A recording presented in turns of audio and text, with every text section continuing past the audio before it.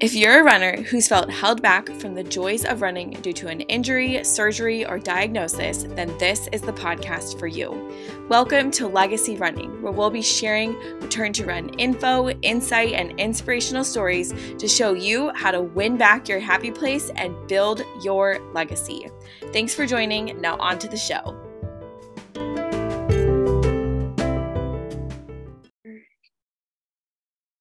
All right, so hello everyone, welcome back to Legacy Running. I am so excited for today's episode. We are joined by Dr. Gary Chimes. He is a physiatrist in Bellevue, Washington at Lake Washington Sport and Spine. Hi, Dr. Chimes, how are you doing today? Hey, it's great to see you, Sarah. Thanks for having me on. So excited to have you. I feel like you are going to be a really popular guest on the show because you have so much knowledge and wisdom about women runners with hip pain. Absolutely. And I'm trying to keep track. How long have you and I known each other? It feels like has it been about 6-7 years? Actually a little bit less. I started practicing in Kirkland in 2019. Okay. So really not too long.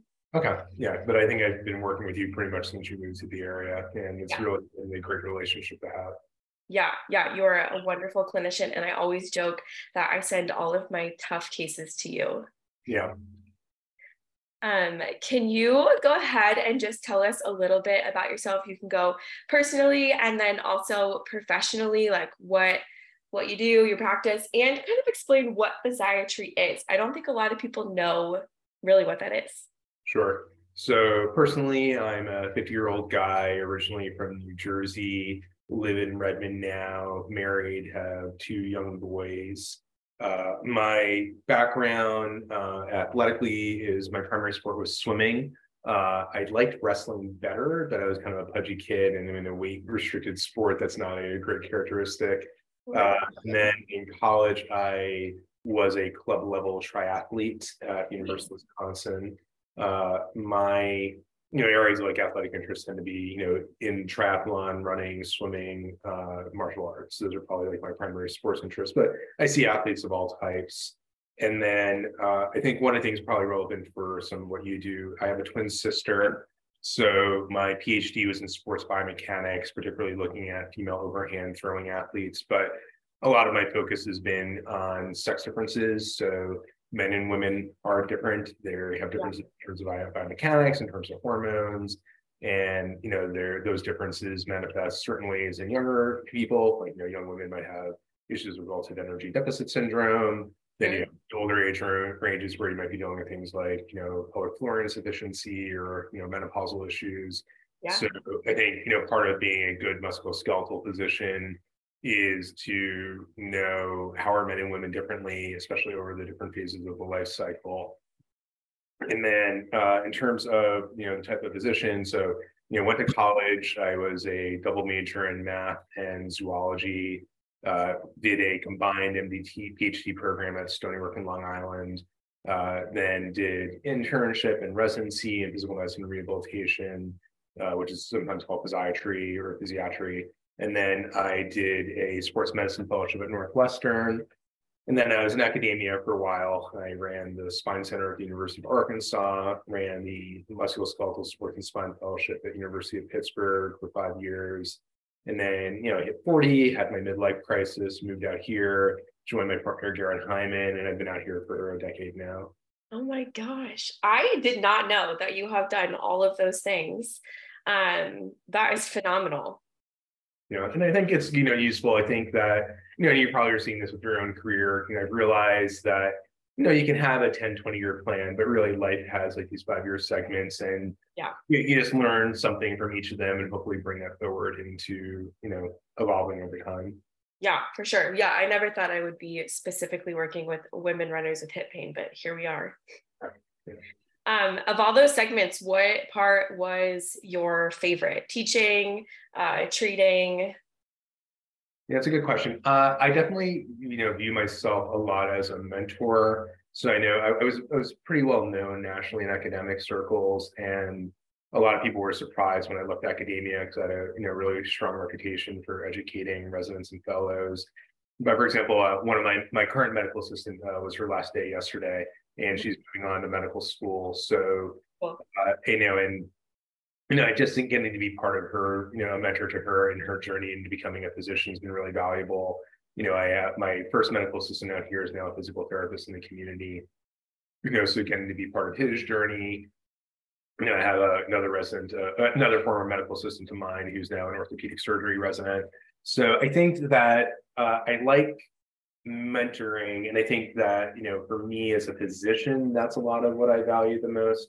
So the relationship, like I had like a really good moment kind of early in the pandemic where there's a patient of mine who's a really bright guy. He's done very well in tech, and he just had me over his house. We were talking, and he definitely found the advice I was giving him about musculoskeletal medicine helpful. But he's like, he actually gave me some really good life advice in the process of working on a book about being middle-aged. And I think that I find the relationships the most satisfying when people find that the guidance I'm giving them is helping empower them making better decisions about how to manage their own life, whether learning to run a marathon, or it's how do they negotiate the death of their parent while they're trying to meet all their health responsibilities. I find that very satisfying.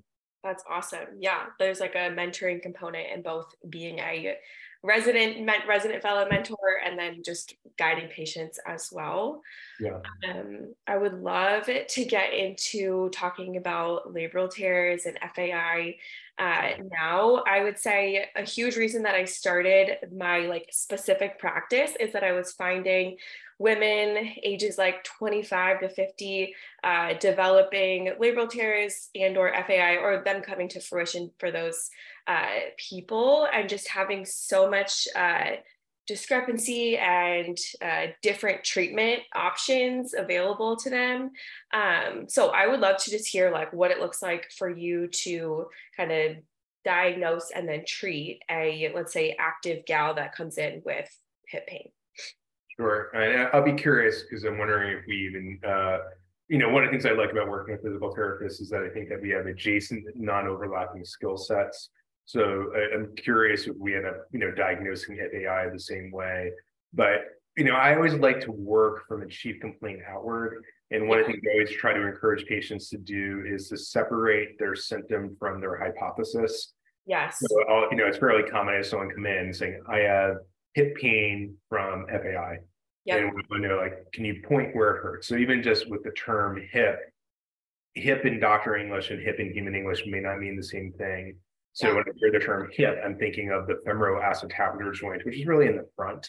As opposed to I'd say even most of the time when I have people coming in with quote unquote hip pain, they're pointing at the outside of their pelvis, which might be their trochanteric region, or they're pointing at their buttock. Well, let's assume from the moment we're talking about symptoms in the front, I then try to create a differential diagnosis process of what are the things that could be going on. So it can be, FAI, femoroacetabular impingement. It could be a labral injury. It could be hip osteoarthritis. It could be a hip flexor issue. When we talk about the hip flexors, there's basically 4 hip flexors. Most time if people are saying without qualifying, they're referring to the other psoas. But it could be their rectus femoris, it could be the tensor fasciae lata, or it could be the sartorius. It could be a pelvic insufficiency fracture, which is, I think, an important one. Also have to start thinking about things that are not obviously musculoskeletal. It can be a ovarian cyst. It could be a presentation of pelvic floor insufficiency. So, sometimes it's bad things like cancer. So, one of the things that's important to me as a physician is not forget that I'm a doctor and consider the medical things that could be going on as well. Mm-hmm. And then, as I'm trying to go through my process, I'm pretty extreme in how structured my visits are. Mm-hmm. So when I look at both my positive and my negative reviews, it's, both are referencing my insistence in structure. And I like to go through a very structured process of timing, what location is it in, which movements provoke it. I spend a lot of energy on those things to try and tease out. And a lot of the questions are, just trying to rule out a class of diagnoses, Yeah, I actually totally agree. I am also extremely structured in my exam, almost to the point where I have to kind of pre-warn the person, hey, today is really uh like assessment day. Like I need to gather this information. And if I kind of gauge that they are more like maybe, I don't know, emotional about it and like can't handle the full exam, then I'm like, okay, we might have to break this up into 2 days because a true exam for me with explaining diagnoses of what I find probably takes like an hour, hour and a half to really go through everything. And luckily for me, like when patients come to me, I can be more musculoskeletal minded because I mean I am a physical therapist and not like a medical doctor. But in the back of my head, I do have to do my due diligence and screen absolutely everything to ensure, okay, is this coming from the lumbar spine? Does it not have musculoskeletal components? Like, is it something like cancer that I need to send out for? Or like, is this a bone stress, injury that we need to be more concerned about? So yeah, I totally agree. Yeah, and to toot your horn a little bit, I think you're unusually good about recognizing scope. So I think that like you're an excellent physical therapist in doing what you do, but I also think one of the things I've admired about the way you practice is you're pretty good at recognizing I'm 90% sure I know what I'm dealing with here, but that 10% is concerning enough. Let me get somebody else to help me out with making sure I'm ruling out, is this an L3 radiculopathy coming from the back? Is this a stress fracture? I think you've been unusually good about that. Thank you. Thanks. Yeah, I think it's important because we don't have time to waste. And I don't want anyone to go down the wrong rabbit hole with treatment. Let's say that you have suspected that someone does have a labral tear or FAI. What is your next step? Sure. So, I would define, like FAI and labral injuries are related. So FAI, stands for femoroacetabular impingement. So the femoro there is referring to the thigh, and we're talking about specifically the femoral head, which is the ball and socket joint. And the A is acetabular, which is the socket. So when you think about joints of the body, all joints are going to have this balance between mobility and stability. And some joints, like your shoulder, are very mobile but not stable. So the femoral acetabular joint is the most extreme joint in the body in the sense that it is very stable but is not very mobile. Yeah. Now, with hip morphology, there are standard shapes that a hip should have. There's some variation, but some people will have bony anatomy that will limit the amount of movement that it can have. And there's different types. So there is a cam deformity where the femoral head is deformed in a way where it normally the femoral head has like a concavity that comes off of it along the femoral neck, so that when the hip rotates, there's clearance space. And people with a cam deformity, it looks more kind of club-like, and it doesn't allow for that room. There's another subtype called a pincher, where the socket has like an overhang, and then you can have a combined form.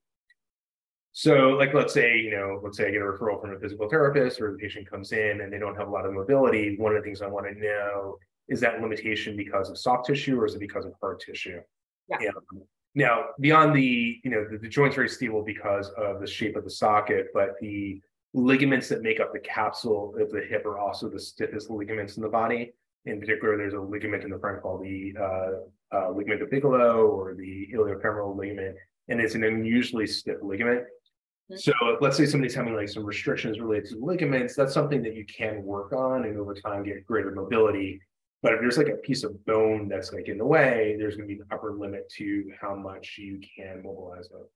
Yeah. Now, let's say you have somebody who has femoral acetabular impingement. One of the problems is that you have bones rubbing on things that you may not want it to. And it can have a couple of different forms. There are two types of cartilage within the joint. There is a hard, smooth cartilage on the end of the bone called hyaline cartilage, and it is very similar to like the surface of an iPhone. It's hard and smooth, and it's designed for handling a lot of load.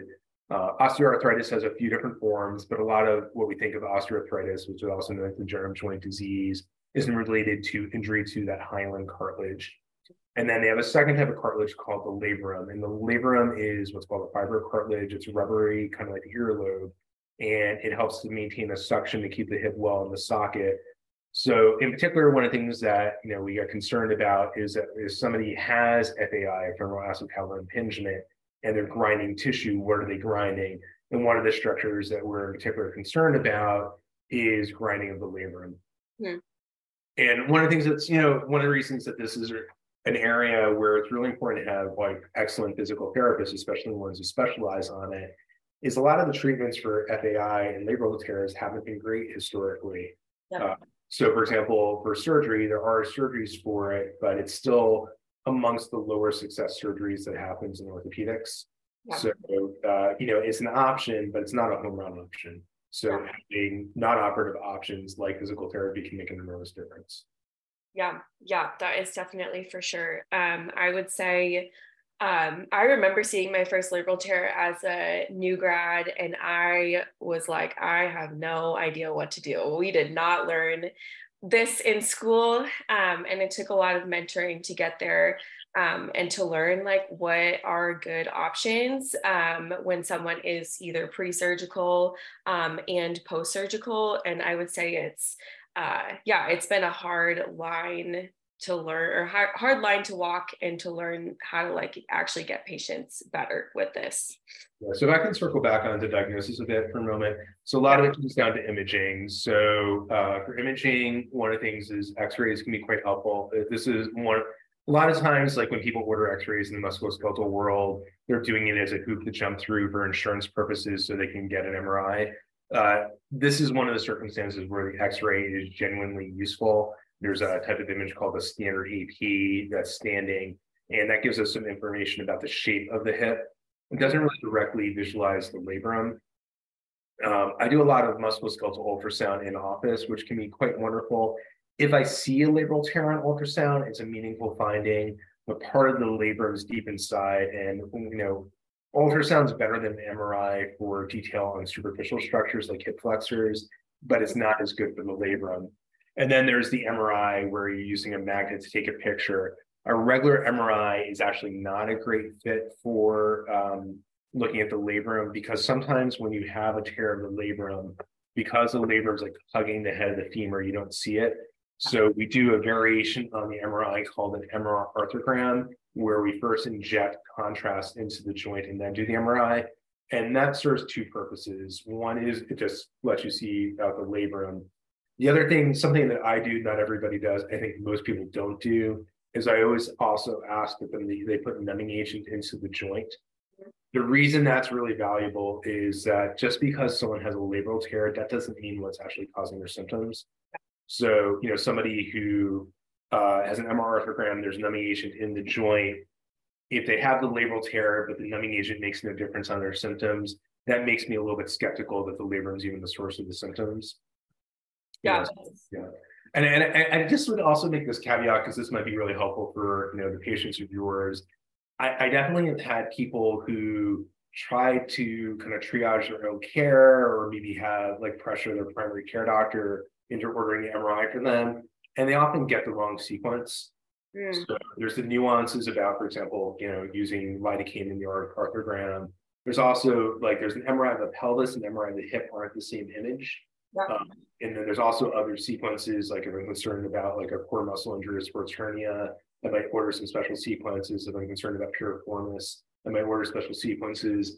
So part of the reason to see a sports medicine specialist like myself, rather than just getting the MRI from your primary care doctor, is they might order the wrong sequence. Yeah, that's huge. I actually, I didn't really think about the sequencing aspect of that, but the numbing agent with the MRI is huge. The literature has largely shown that if you experience like a significant amount of relief from the numbing agent as it's injected into the joint, then that is what is shown to have better results with surgery. For the surgery, that's still kind of like a wash if it's going to be super effective or not. So that's awesome that you do that. Yeah, like if any treatment, whether we're talking about physical therapy, injections, surgery, let's say I have a patient who doesn't get better, I always want to ask, two of the questions I'll ask. Did it not work because we had the wrong diagnosis, or did it not work because we had the correct diagnosis, but the treatment, wasn't appropriate? Yeah. a significant number of people, I've had many people who had labral surgery, didn't get better. And ultimately, we start to suspect it really was the labral wasn't the problem in the first place. Yeah. Yeah.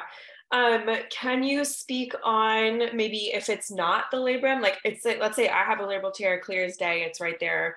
That's really not my pain driver. What are other things in the area that could be driving the pain? Sure.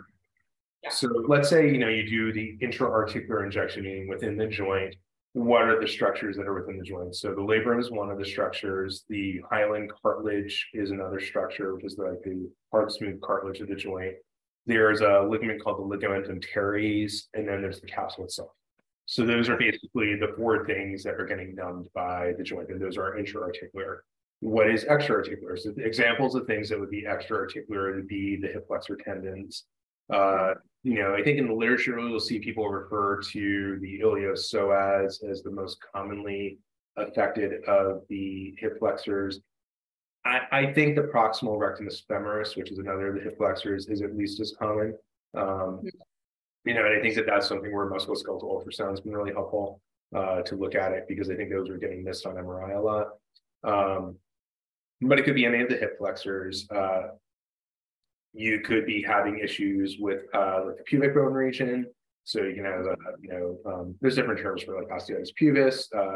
There's a muscle injury, especially anybody who's doing like lateral cutting sports like soccer or ultimate frisbee. That's something that you want to consider. And we talked about things that are like gynecologic in nature. So people have like ovarian cysts would be another possibility. And then the back is another important one. So like upper lumbar herniated disc or radiculopathy could, and then I guess pelvic floor would be another big one. Yeah, that's huge. I would say in my practice, those are the biggest ones that I've noticed is like upper lumbar, L2, L3 region, the adductor groups, tendon problems with those, and then pelvic floor as well. If someone is experiencing a labral tear, I'll find that a lot of the muscles like the hip flexors, adductors, pelvic floor are commonly like on guard and become over like that's a great point. Like I think, for example, a lot of people will put a lot of weight in as like, hey, I've been using a lacrosse ball and rubbing over my psoas and it's tender. And I'll tell you, it's rare that you have any people who aren't tender when you're massaging earlier. So it can, just go to the other side, probably is a little bit tender as well. But B, if you're having tenderness in your hip flexor, that might be guarding the structures that are underneath it. And I think, go ahead. Which can be pretty painful in and of itself. That guarding is like, it's not comfortable. Yeah, and I think an important concept to recognize with the hip, there's a concept of somatotopic resolution. So resolution, if you think about like a photograph, is how close can 2 points be to one another and be able to distinguish that they're separate points. So somatotopic resolution is like how precisely are you able to get feedback from a region. And the hip, even though it's such a large area, the density of pain fibers in the area is actually quite small. Like the tip of your thumb has more pain receptors than your whole pelvic region does. So I think people, when they have like intuitions about pain, like if you have a splinter in your thumb, you can localize exactly where it is. But the ability to distinguish between like the proximal rectus femoris tendon from your iliopsoas tendon, even though they're only like 2 centimeters apart, the ability to distinguish them is not that high. And I think one of the things that's really challenging with the hip is that people often don't have great intuition around the region, but they don't know that they don't have great intuition. Yeah. Can I go on that a little bit more for a moment? Yeah. Okay, because like one of the big ones I care about a lot are stress fractures, and I think that they get missed a lot, and I think that there's under imaging, and most people have no idea what their pain tolerance actually is. So I find, and I'm not great at guessing. I think, back when I was in training, they used to like treat like it was a act of Congress to order an MRI, and I think we were dramatically under ordering them. And now that I order them much more liberally, I will say I'm often quite surprised, and to the point where I don't even necessarily, I order it because I know it's a possibility, but I think there's a lot of people who are stunned to find out that they have like a huge single stress fracture.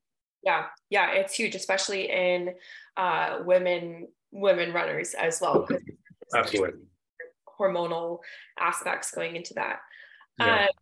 So I would love to talk a little bit about treatment options for people that have been diagnosed with, let's say it's a labral tear and it is a symptomatic labral tear, and that's kind of their main driver. What are some of your options that you're giving your patients?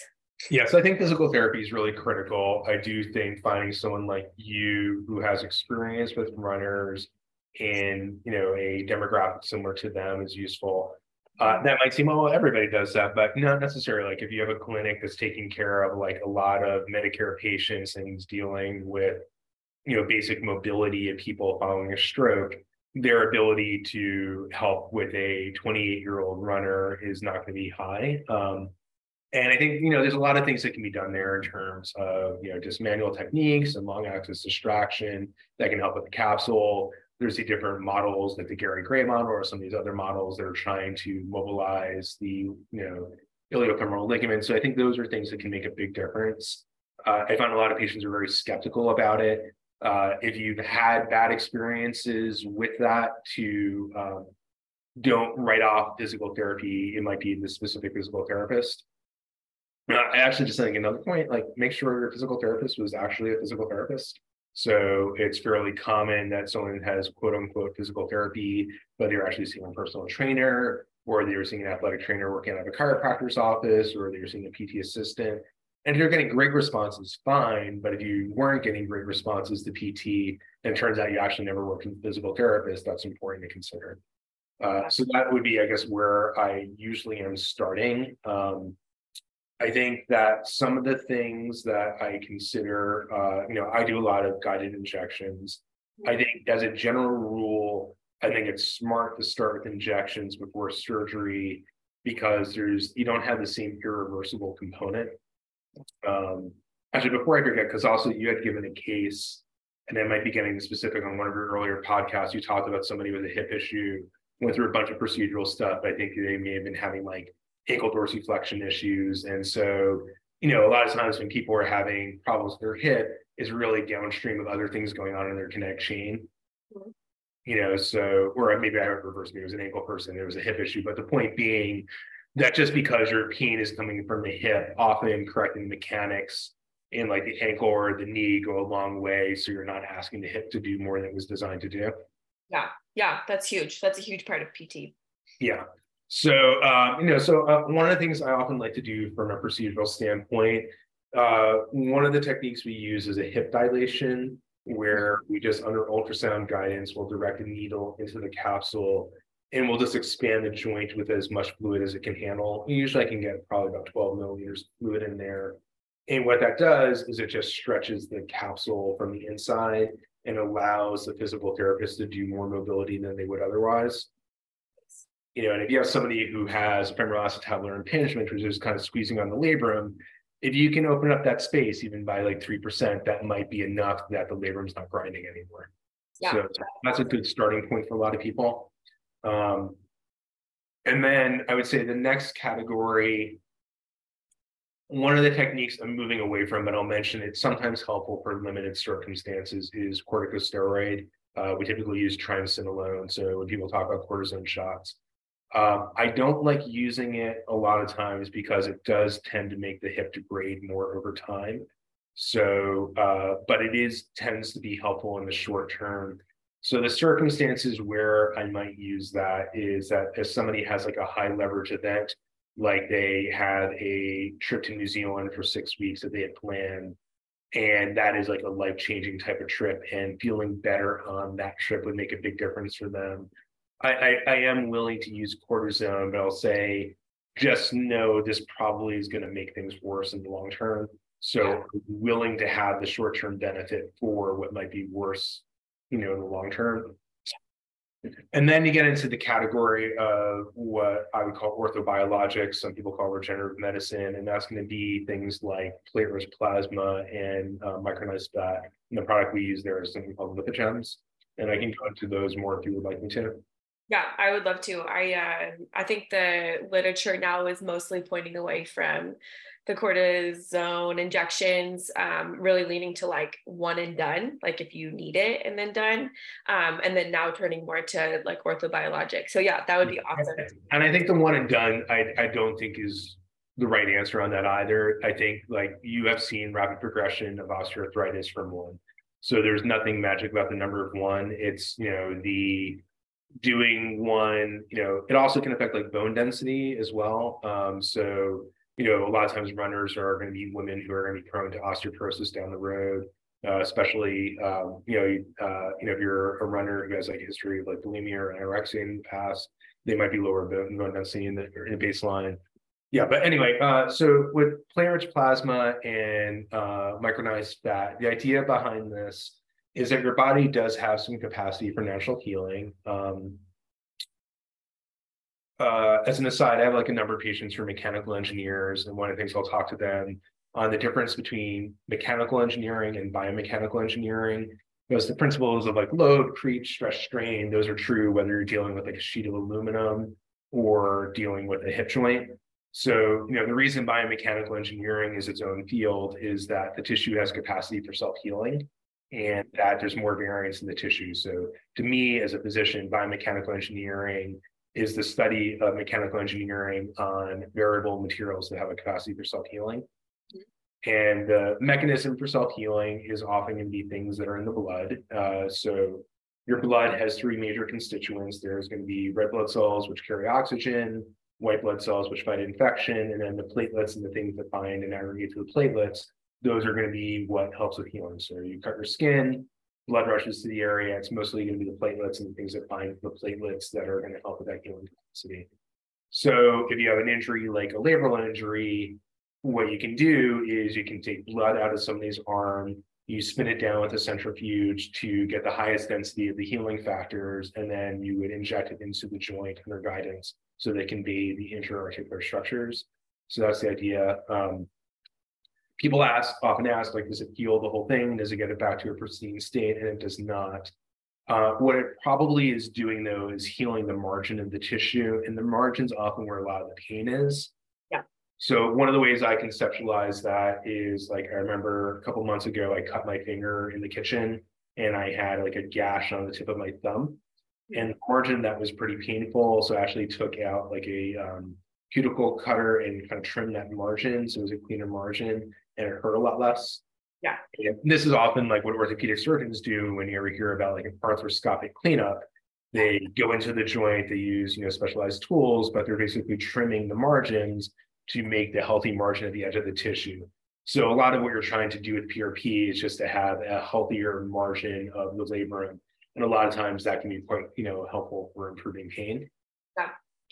Yeah, I've seen really great success with PRP, stem cell, we'll just say orthobiologics, in like younger athletes. And when I say younger, like 25 to 50, I've just seen really great results with patients that have done that. And sometimes it's taken a couple of rounds, and have felt fantastic after. Yeah, I think like it's, like every tool, I think if anyone has a stated success rate above 70%, they're probably lying either intentionally or not intentionally. I think a lot of times they lose track of their dropouts. So I think 70%, maybe getting into the 80% range, but like it's definitely not like a 99% success rate. Now the stem cell, stem cell is kind of we have to be careful. Like the Federal Trade Commission has actually gone after clinics for using stem cell because nobody's using isolated stem cell lines, nor would you not really want to. So to understand what a stem cell is a stem cell is a cell that has the potential to differentiate into something more specific.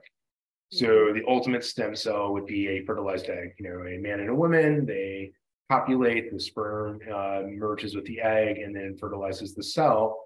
From that one cell, an entire human being can grow. Now, you actually don't want anything that's too close to that state because, like, if I'm injecting something into the hip, I don't want it to turn into like an eyeball or hair or spleen. And that may sound ridiculous, but there's a type of tumor called a teratoma that you typically see in like an ovary or a testes. And you may have heard of like women who have like, a ovary the size of a grapefruit. They take it out and then you slice it open, and there's literally like eyeballs and teeth in there. They're really kind of gross. And if you think about why does that happen, it's like, well, an egg cell is a cell that is capable of creating half a human being. So, when we're talking about stem cells in the context of musculoskeletal injury, we want something that's further down the differentiation cascade. And typically we're looking for what are called mesenchymal stem cells. And those are the cells that have the potential to differentiate into tendon or to muscle or to ligament or collagen. Okay. Wow, that's fascinating. I did not know that. Yeah. Are there, you can say anything else about orthobiologics, but I'm curious if there's any circumstances that you're like, okay, we've exhausted this option. I think it's time for a surgical consult. Or are there any like with traumatic labral tears, are there any times that you're like, I think it's time for surgery? What is your thoughts on when to pass on to a surgeon? That's a good question. I'm trying to think. Like there are definitely contexts and structures outside of the hip where I will go earlier. So like let's say in the knee, like somebody has a complete ACL tear. That's something where I'm going, like I can try to do these other things, but you're going to do better with surgery. And I'm pretty, frequently, I often have people who are seeing me for certain circumstances and I'd say, I can do this. If you've already made up your mind not to do surgery, I'm willing to have that discussion, but you really should go to surgery. Yeah. For labral tears specifically, though, I guess like a situation like sometimes when someone has a labral tear, they could have something called a paralabral cyst. Mm-hmm. So let's say, I haven't seen this personally, but let's say you had an enormous cyst that was coming off of the labrum. Even if you had that, like the issue is like, is it impinging on another structure? And even there, most of the time, I would try to drain it first. So this is not an exact comparison, but I have like a patient, I've had a few patients. There's a smaller secondary knee joint called the proximal tib-fib joint. And sometimes those will be unstable and get big cysts and they'll hit a nerve called the fibular nerve. But even there, I just drain the cyst under ultrasound guidance rather than, having as a starting point to go right for surgery. Yeah. So, so I'm trying to think, is there a context, like if there was a huge cyst, just like where that's located, it's not going to necessarily impinge and like hit a structure where it's too far. It's not going to hit like the femoral nerve. Yeah. So I think for most people, especially also since the labral surgeries, like they're not awful, but they're not great either. I just think most people owe themselves the opportunity to try an orthobiologic first before they go to a surgery that's irreversible. The worst case scenario is the orthobiologic doesn't work. Yeah. Yeah, I think I've only seen it a couple of times where a patient has really early on considered surgery. And in both cases, they were really high level young athletes that were like about to go to college sports and just wanted their labrum repaired before they walked through that. Yeah, I think that that's probably a mistake in most circumstances. And you probably have had this experience also. There is sometimes a tendency, so you have like a continuum of aggressiveness. So like physical therapy, less aggressive than like needle-based procedures, it's less aggressive than surgery. There's sometimes a tendency to dismiss the less aggressive stuff. Yeah, it's kind of cute what you do. Let me get the real thing. Yeah. And I think that model doesn't apply for most musculoskeletal issues. I think it does for something, let's say like carpal tunnel syndrome. If you have severe carpal tunnel syndrome, the surgery has such a high success rate, has such a low complication rate. That's a circumstance where I think going and getting quote unquote the real thing and getting the surgery done makes sense. But with labral surgeries, again, like the success rates aren't that high. And, I've definitely seen, what you're describing, people getting ready for their college career, and then the surgery doesn't go well. And then they're, some of them just never come back because, I can think of a patient of mine who is themselves a physical therapist and had some surgery, and she's having some long-term issues, and I wouldn't even call it a botched surgery. I think it was just a surgery that just, it doesn't work because sometimes the surgery doesn't work. Yeah, it's definitely not the end all. I know. Do you have any considerations for clients that you have worked with that have the diagnosis of FAI or labral tear or both of them together? They're I won't put these words in your mouth, but they have that. And then they want to continue running and being active long-term. Is there any secrets that you have about that? Yeah, I mean, I guess, I always want to know what people's goals are. So, in terms of running, for example, I always like to ask people, like, why are you exercising? Like, what is it that you're looking to get from it? Are you doing it for long-term cardiac prevention, overall health maintenance, for aesthetics? Are you doing it because it's your mechanism for stress mediation? Are you doing it for weight control? Are you doing it for diabetes control? And I think when I ask, I try to do it as much as a safe space, because a lot of times aesthetics is part of it, but people are often leery to mention that that's why they're doing it. Because oftentimes, like, there's ways you can get them to meet their goal. So for example, like, let's say I have somebody who's running like 70 miles a week, maybe running 25 miles a week is an option for them. Yeah. And that's part of what they can be considering. I think there are things like that, labral injuries will tend to be, and just in general, running injuries tend to be worse when people have, large excursions of their motion. So a lot of people do better just by modifying their cadence, running a shorter stride length, higher cadence. So they're not taking the hip to that range of motion when they're grinding it as much. So, I mean, those are some of the things I'm thinking about. Yeah, but I think, if I'm having a runner, they've gone through good courses of physical therapy. They have done some modification in the running form, slumming, persistent pain. Let's say they've already done a joint extension, really make a difference. That's where I might be thinking about the orthobiologics. Can I touch on the micronized fat a little bit? Because I didn't go into that fully. Yeah. So the idea behind micronized fat is, when people talk about stem cell, that's often what they're talking about. But, it's probably about 1% stem cell, and it has a bunch of other things in there.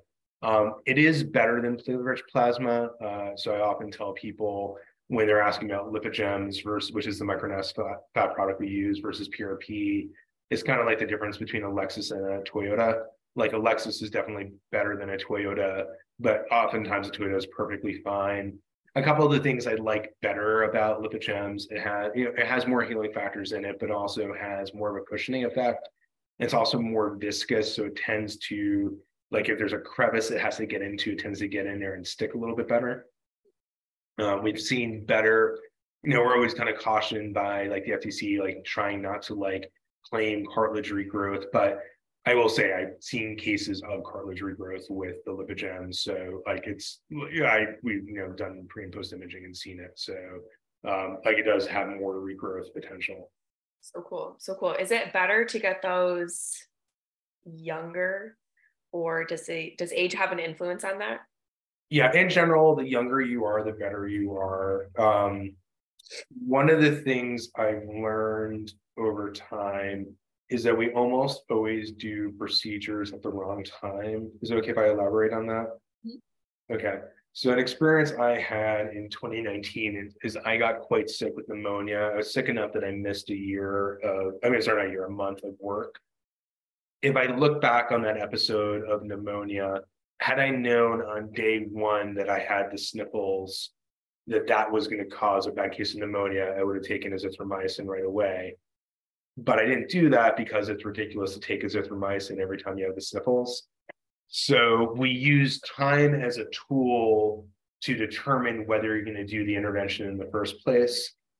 But by doing so, you make things less efficacious.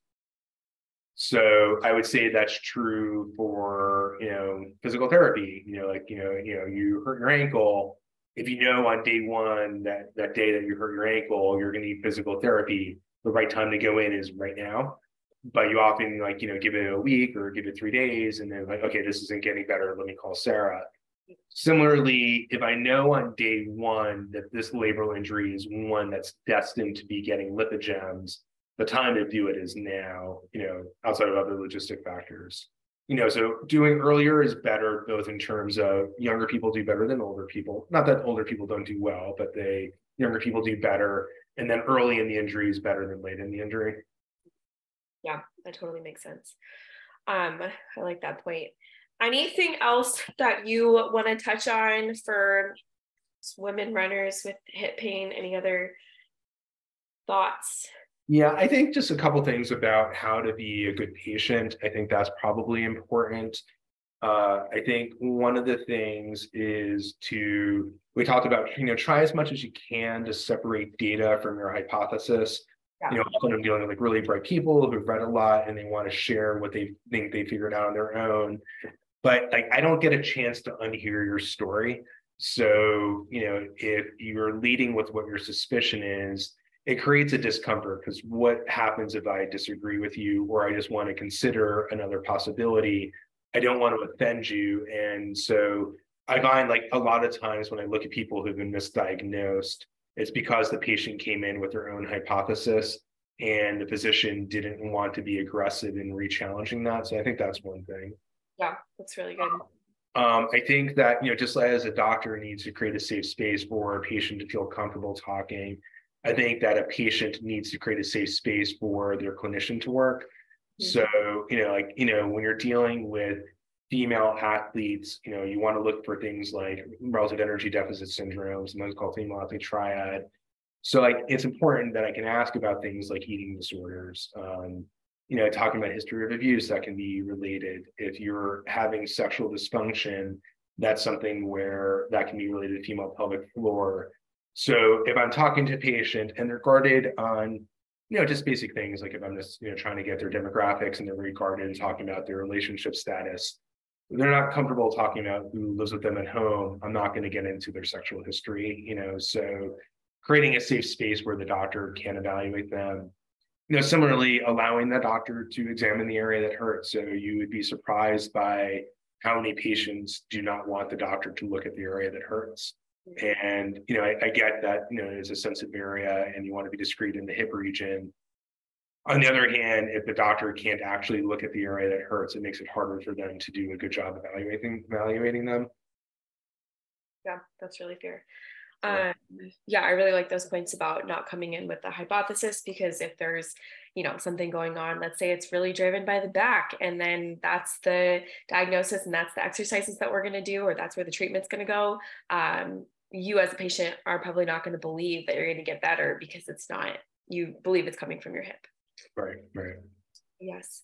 Well, I think that's all I have for us today. Thank you so much for coming on. I learned so much from you.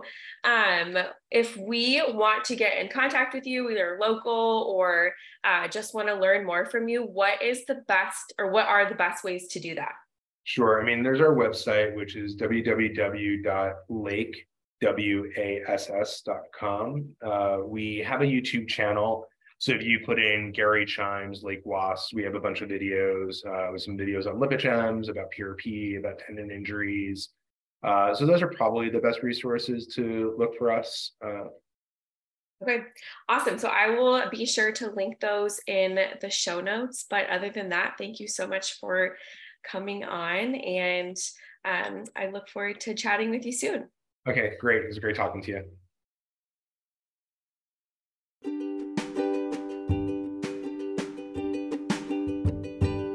Thank you so much for listening to today's episode of Legacy Running. If you haven't already, please share this out so more people can start to build their legacy. If you would like to work with me, Dr. Sarah, check out strategywithsarah.com and get access to schedule a time to chat about returning to run pain, injury, or fear-free. There's more info on how to connect in the show notes as well. I look forward to talking with you soon. And remember, how you show up matters.